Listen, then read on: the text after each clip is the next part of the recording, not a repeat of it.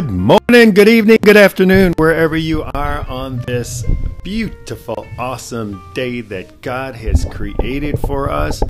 I hope you are just either having a great day, or you're off to a great day, or you're concluding a great day. You guys, every day can be awesome.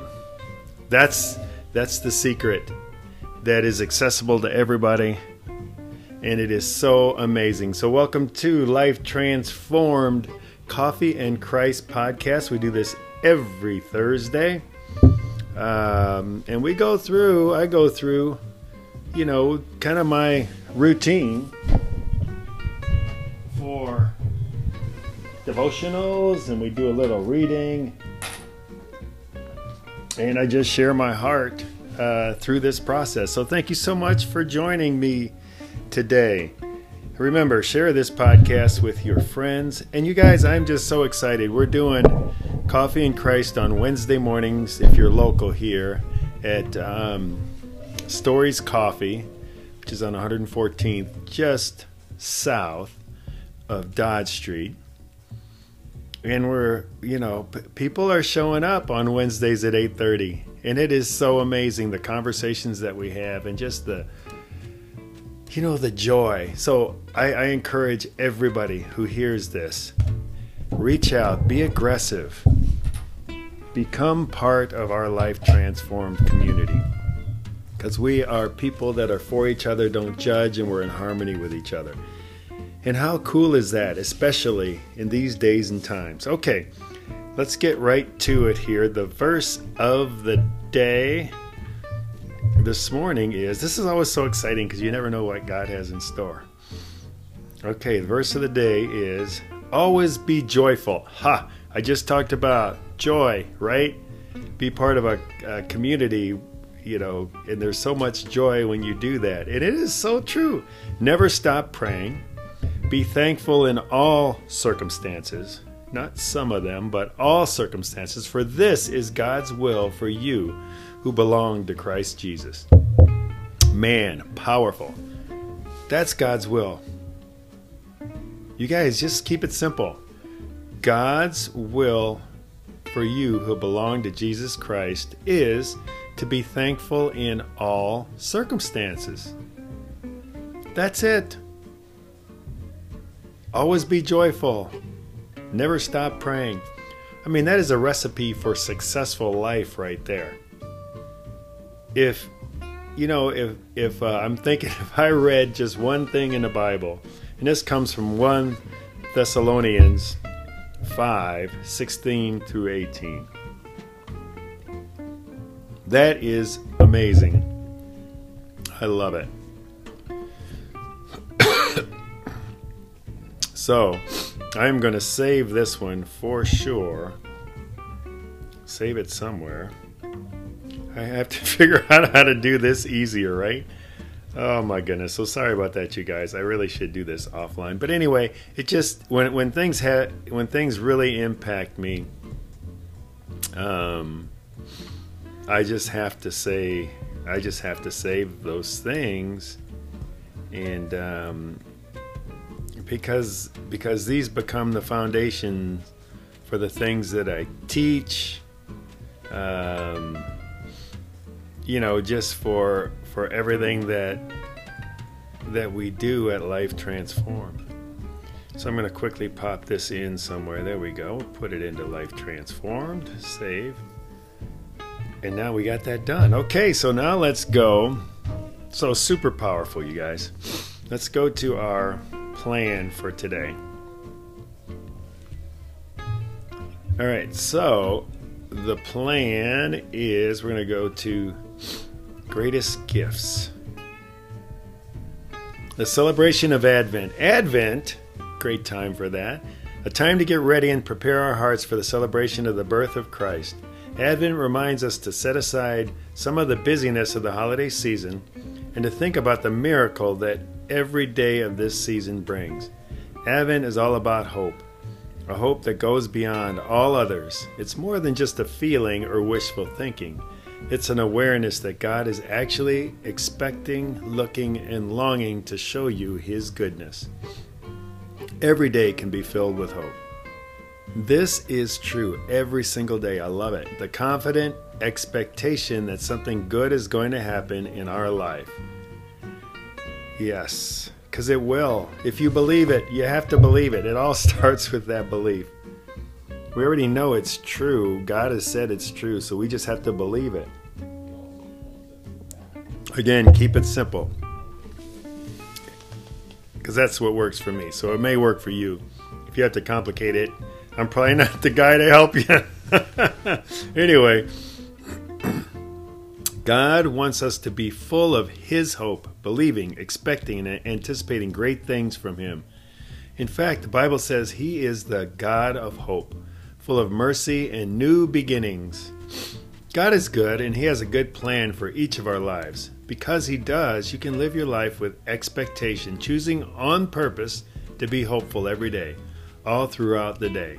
The psalmist David said in Psalm 71:14, "But I will hope continually and will praise you yet more and more." When we embrace hope on purpose, it can influence our thoughts, our attitudes, and even our outlook on life. It releases joy. And the joy, there's that word again, you guys can't make this up.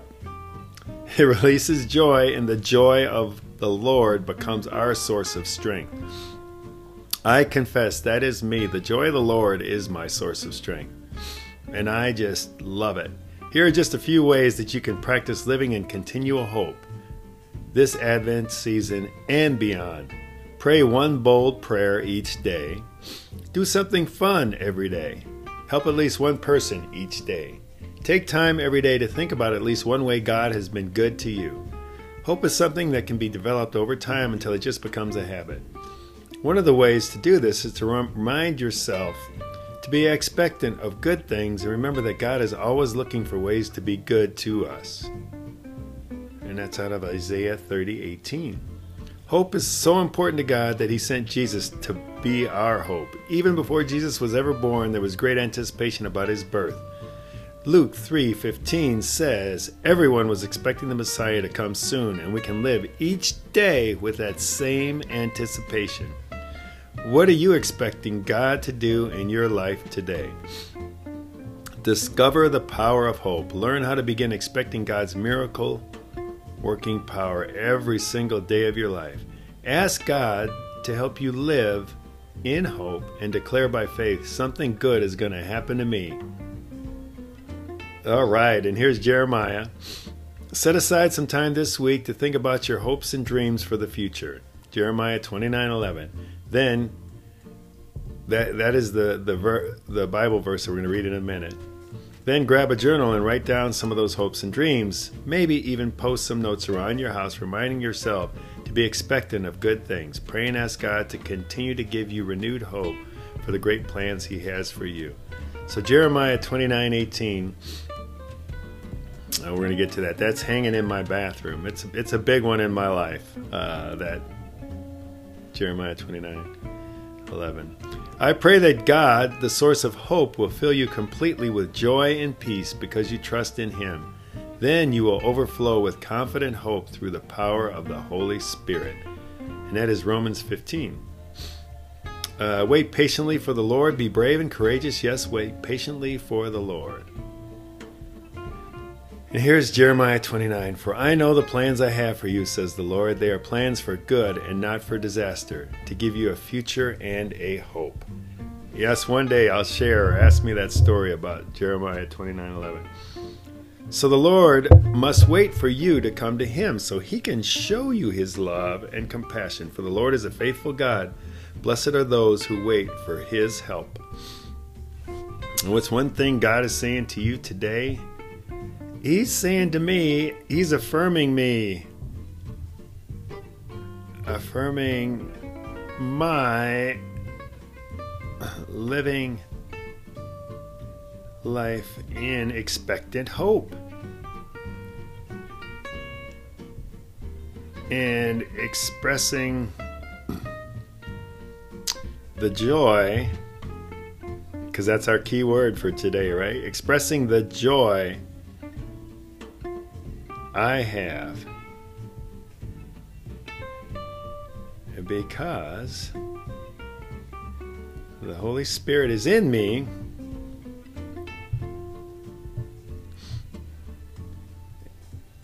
and he's saying, continue doing this in every circumstance.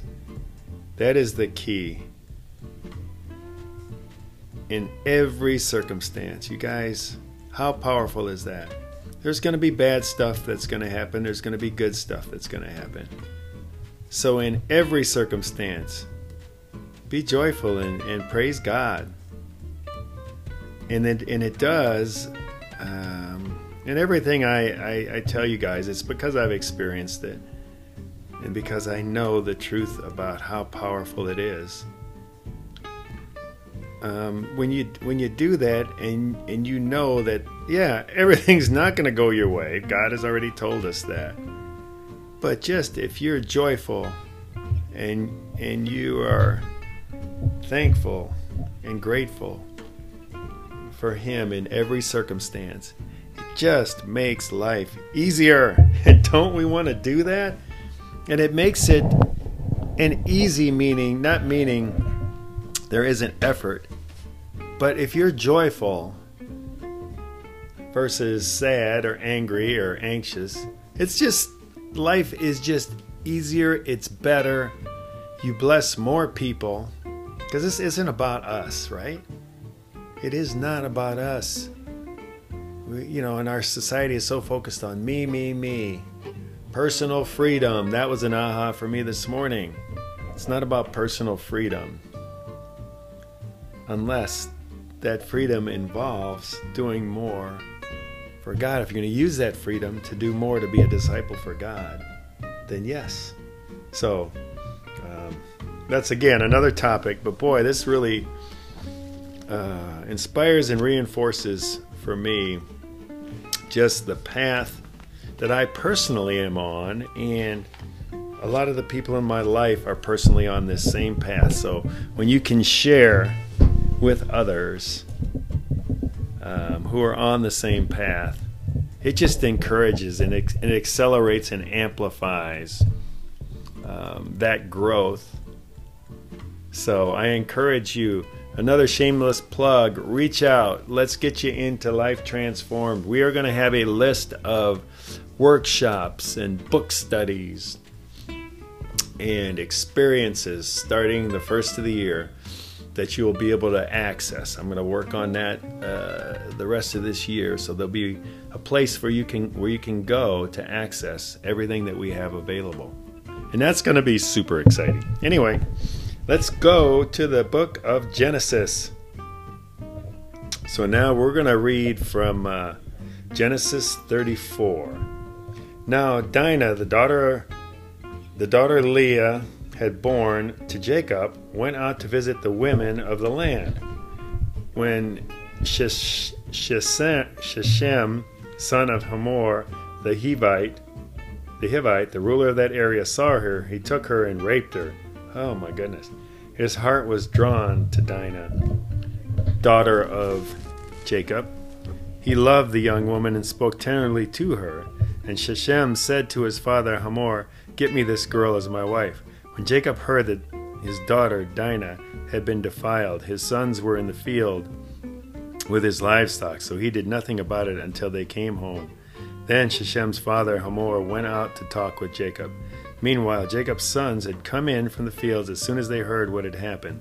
They were shocked and furious because Shechem had done an outrageous thing in Israel by sleeping with Jacob's daughter, a thing that should not be done.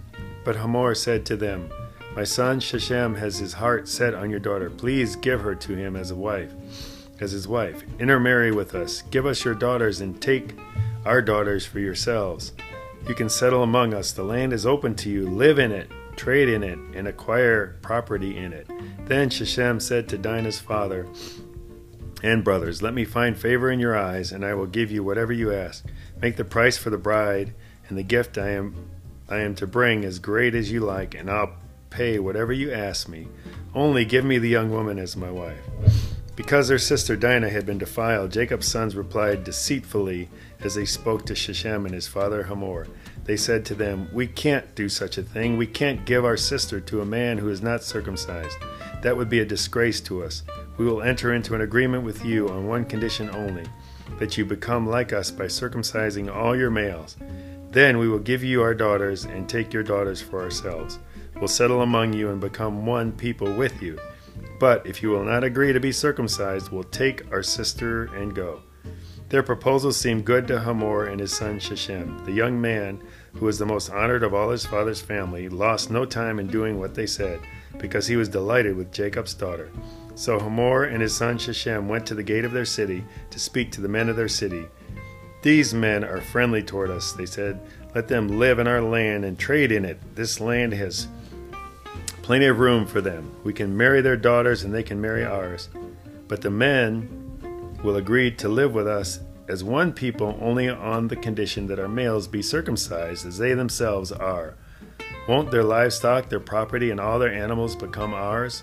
So let us agree to their terms, and they will settle among us." All the men who went out of the city gate agreed with Hamor and his son Shechem, and every male in the city was circumcised. 3 days later, while all of them were still in pain, 2 of Jacob's sons, Simeon and Levi, Dinah's brothers, took their swords and attacked the unsuspecting city, killing every male.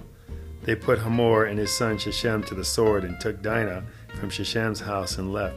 The sons of Jacob came upon the dead bodies and looted the city where their sister had been defiled.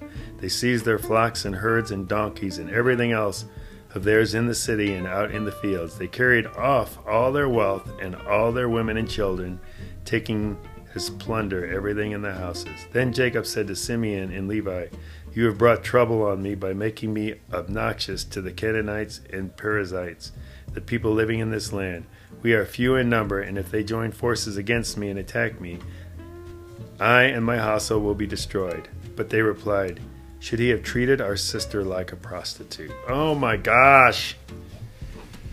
Okay, this is, what I'm finding about Genesis is, it is like a story, and I was telling Stephanie and Caitlin at our Coffee in Christ yesterday that, man, oh man, as I read from Genesis here, what keeps coming into my mind is God is watching all this happen. And, and I know, and again, I can't understand God, but, literally, I can see that's why Jesus came. Because he's starting to see this stuff happen, and he's going, oh my goodness, this is jacked up. Right? Oh, how terrible that is. 2 wrongs. And here in this case, Jacob knew it, and he's like, oh my goodness. But his sons, they just acted on emotion, not wisdom. Learning from earlier this week, don't act on emotion, acknowledge emotion, and then act with wisdom. Beautiful words that I'm going to use to guide me the rest of my life. Anyway, yeah, this is, it brings home the real pain in the world. I think anybody can relate to that story and the anger and the pain that the brothers felt. Probably the lust that the son felt. And, there was just greed wrapped up in all of that story. So all the sins, I think, presented themselves, or a lot of the big sins presented themselves in that story. And it is. Genesis is kind of like a cliffhanger after you get through the first few chapters. And it's just like an ongoing story, about Abraham and his son Jacob and Isaac and all of that. So, yeah, powerful stuff, you guys. So, yeah, that's what I'm kind of taking away from that is, and this makes God sad. And I think, back to the Old Testament days, he just started getting just like pissed. He's like, come on, you people, I didn't design you for this. But Satan was taking his hold. You know, he really was, and you can just see it. Okay, so let's go to the verse of the day from Sarah Young. Come to me is the bold, with your gaping emptiness, knowing that in me you are complete. As you rest quietly in my presence, my light within you grows brighter and brighter. Facing the emptiness inside you is simply the prelude to being filled with my fullness. Therefore, rejoice on those days when you drag yourself out of bed feeling sluggish and inadequate. Tell yourself that this is a perfect day to depend on me in childlike trust. So this is like right back to, in all circumstances, thank him and be joyful. It's kind of exactly that, right? If you persevere in this dependence as you go through the day, you will discover at bedtime that, here we go, you guys, joy and peace have become your companions. Okay, so this is a triple God wink. We didn't see too much joy in Genesis, but the other three things we've read today certainly have presented lots of joy. You may not realize at what point they joined you on your journey, but you will feel the beneficial effects of their presence.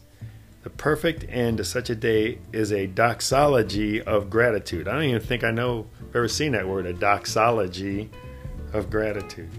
I am he from whom all blessings flow. Boom! Sip of coffee here, because it is coffee in Christ. All right, yeah, this is uplifting, isn't it? So every day can be filled with joy and peace. Back to believing it, and then actually experiencing it. Knowing that you're going to be empty sometimes. You're going to be full sometimes. But that's okay. He's always there to fill the voids. He's always there for you to depend on and trust in.